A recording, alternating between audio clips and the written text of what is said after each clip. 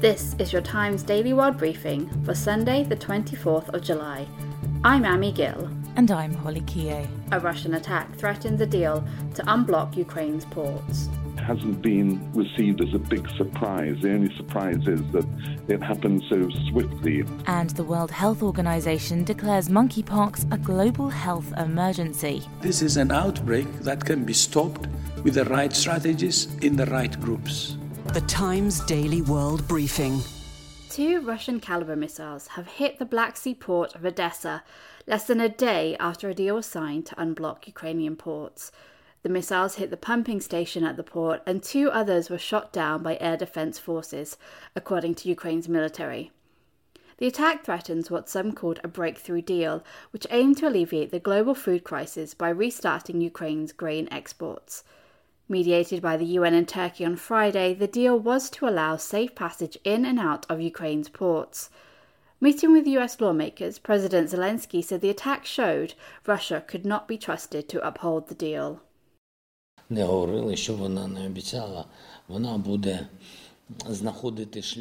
Russia, no matter what it says and promises, will find ways not to implement it.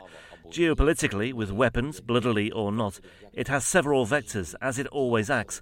This shows that Ukraine can't be a country where there is a frozen conflict, and we really need Ukraine to be able to take appropriate steps to deoccupy our territories.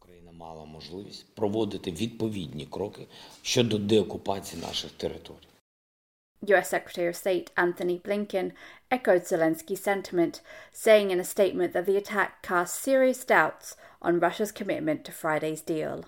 But according to the Turkish defense minister, Russia says they had absolutely nothing to do with this attack. Moscow itself has yet to comment. Asgard Krushenetsky is a Times reporter in Lviv. He says no one in Ukraine was surprised by the attack. The Ukrainian government and people in general were very sceptical that the Russians would abide by the letter or even the spirit of this agreement. And so that it happened hasn't been received as a big surprise. The only surprise is that it happened so swiftly after this big, expansive signing ceremony in Turkey. The Ukraine military have said that missiles did not cause significant damage, and a government minister said preparations continued to restart grain exports. According to the military, no grain stores were hit. Ukrainian MP for Odessa, Alexei Goncharchenko, described the situation on the ground to Times Radio. Certainly people are concerned, and that was a very big attack, one of the biggest from the beginning of the war and the biggest on the port. There were 4 missiles Kalibr, which is the most powerful and precise Russian missiles. 2 of them were intercepted by Ukrainian air defense. 2 hit the port, and there was a fire. There are wounded. Elsewhere in Ukraine, Zelensky said Ukrainian troops are moving step by step into the Russian-occupied Kherson region. The head of the World Health Organization has declared the monkeypox outbreak a global health emergency, its highest alert level. Before a global health emergency is declared, an expert committee meets to weigh up the evidence and make a recommendation to the Director General. The committee was unable to decide whether or not monkeypox constitutes an emergency, with 9 members against and 6 in favour of the declaration. This prompted the WHO's Director General Tedros Adhanom Ghebreyesus himself to break the deadlock. Although I'm declaring a public health emergency of international concern, for the moment, this is an outbreak that's concentrated among men who have sex with men, especially those with multiple sexual partners. That means that this is an outbreak that can be stopped with the right strategies in the right groups. This means that they view the outbreak as a significant enough threat to global health that an international response is needed to prevent the virus from spreading further and becoming a pandemic. Dr. Eric Feigelding is an epidemiologist and health economist. He told Times Radio what the reasoning might have been behind the WHO's decision. Basically requests and demands every health ministry to coordinate their monkeypox response with the World Health Organization. So, although it does not have legal binding powers, it does inherently have this emergency alert warning system that therefore then coordinates a larger, greater global response. So far this year, there have been more than 16,000 cases of monkeypox in more than 75 countries and 5 deaths in Africa. The viral disease spreads via close contact and tends to cause flu-like symptoms and pus-filled skin lesions. On the way, a state of emergency is declared over wildfires in California, and Keanu Reeves' comic book makes history. The Times Daily World Briefing. On Sunday, Pope Francis is to start his pilgrimage of penance as he becomes the first pope to visit Canada in nearly 20 years. His visit aims to heal the wrongdoings of the Indigenous people by Roman Catholic priests and nuns who ran abusive residential schools that were linked to the deaths of thousands of children. The Pope's first stop will be in Edmonton, Alberta. The Archbishop there said the visit should hope to offer some healing. So it's a pilgrimage, first of all. It's not a celebratory visit, it's a pilgrimage, a journey, wanting to journey with the Indigenous peoples along this path of healing and reconciliation.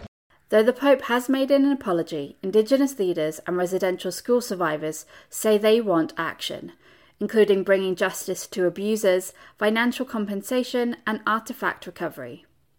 Dr. Keisha Supanan is the Director of Institute of Prairie and Indigenous Archaeology in Alberta. She investigates areas around residential sites and spoke about the abuses suffered there. The thought of these children dying far away from home, often sick, perhaps they were buried in a grave that had a little wooden cross, but their parents sometimes didn't even know that they had died. And the only way they found out was when their child didn't come home in the summer or didn't come home after years away, and they had no idea where their resting place was and what happened to them. The last residential school closed in 1996. A state of emergency has been declared in part of California after a fast-moving wildfire near Yosemite National Park exploded in size. The fire started on Friday, but firefighters were unable to get it under control for 24 hours. More than 3,000 people have been evacuated and 10 homes destroyed. According to the California Department of Forestry and Fire Protection, it has burned nearly 12,000 acres of land. In a statement, California's Governor Gavin Newsom said the flames were being driven by hot, dry weather and drought conditions. Most of the United States is facing a heat wave this weekend. Temperatures in Mariposa County hit 35.5 Celsius, that's 96 Fahrenheit. The Times Daily World Briefing. Sport. With the latest on Formula One, here's Keanu Reeves. Ferrari's Carlos Sainz helped his teammate Charles Leclerc secure pole position in the qualifying for today's French Grand Prix. Sainz, who will start at the back of the grid after receiving a penalty for excessive engine usage, gave Leclerc a slipstream on both laps in the final session. Championship leader Red Bull's Max Verstappen will challenge from second.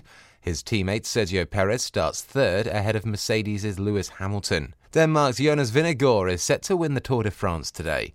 Vingegaard will take a 3-minute and 34-second advantage into the processional final stage. The Times Daily World Briefing. Entertainment. Matrix actor Keanu Reeves has made comic book history at San Diego's International Comic-Con.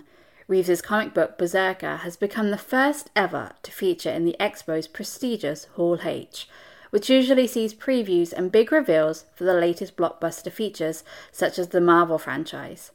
Berserker follows an immortal warrior known as B, who has fought his way through the ages and most recently partnered with the US government to discover his origins.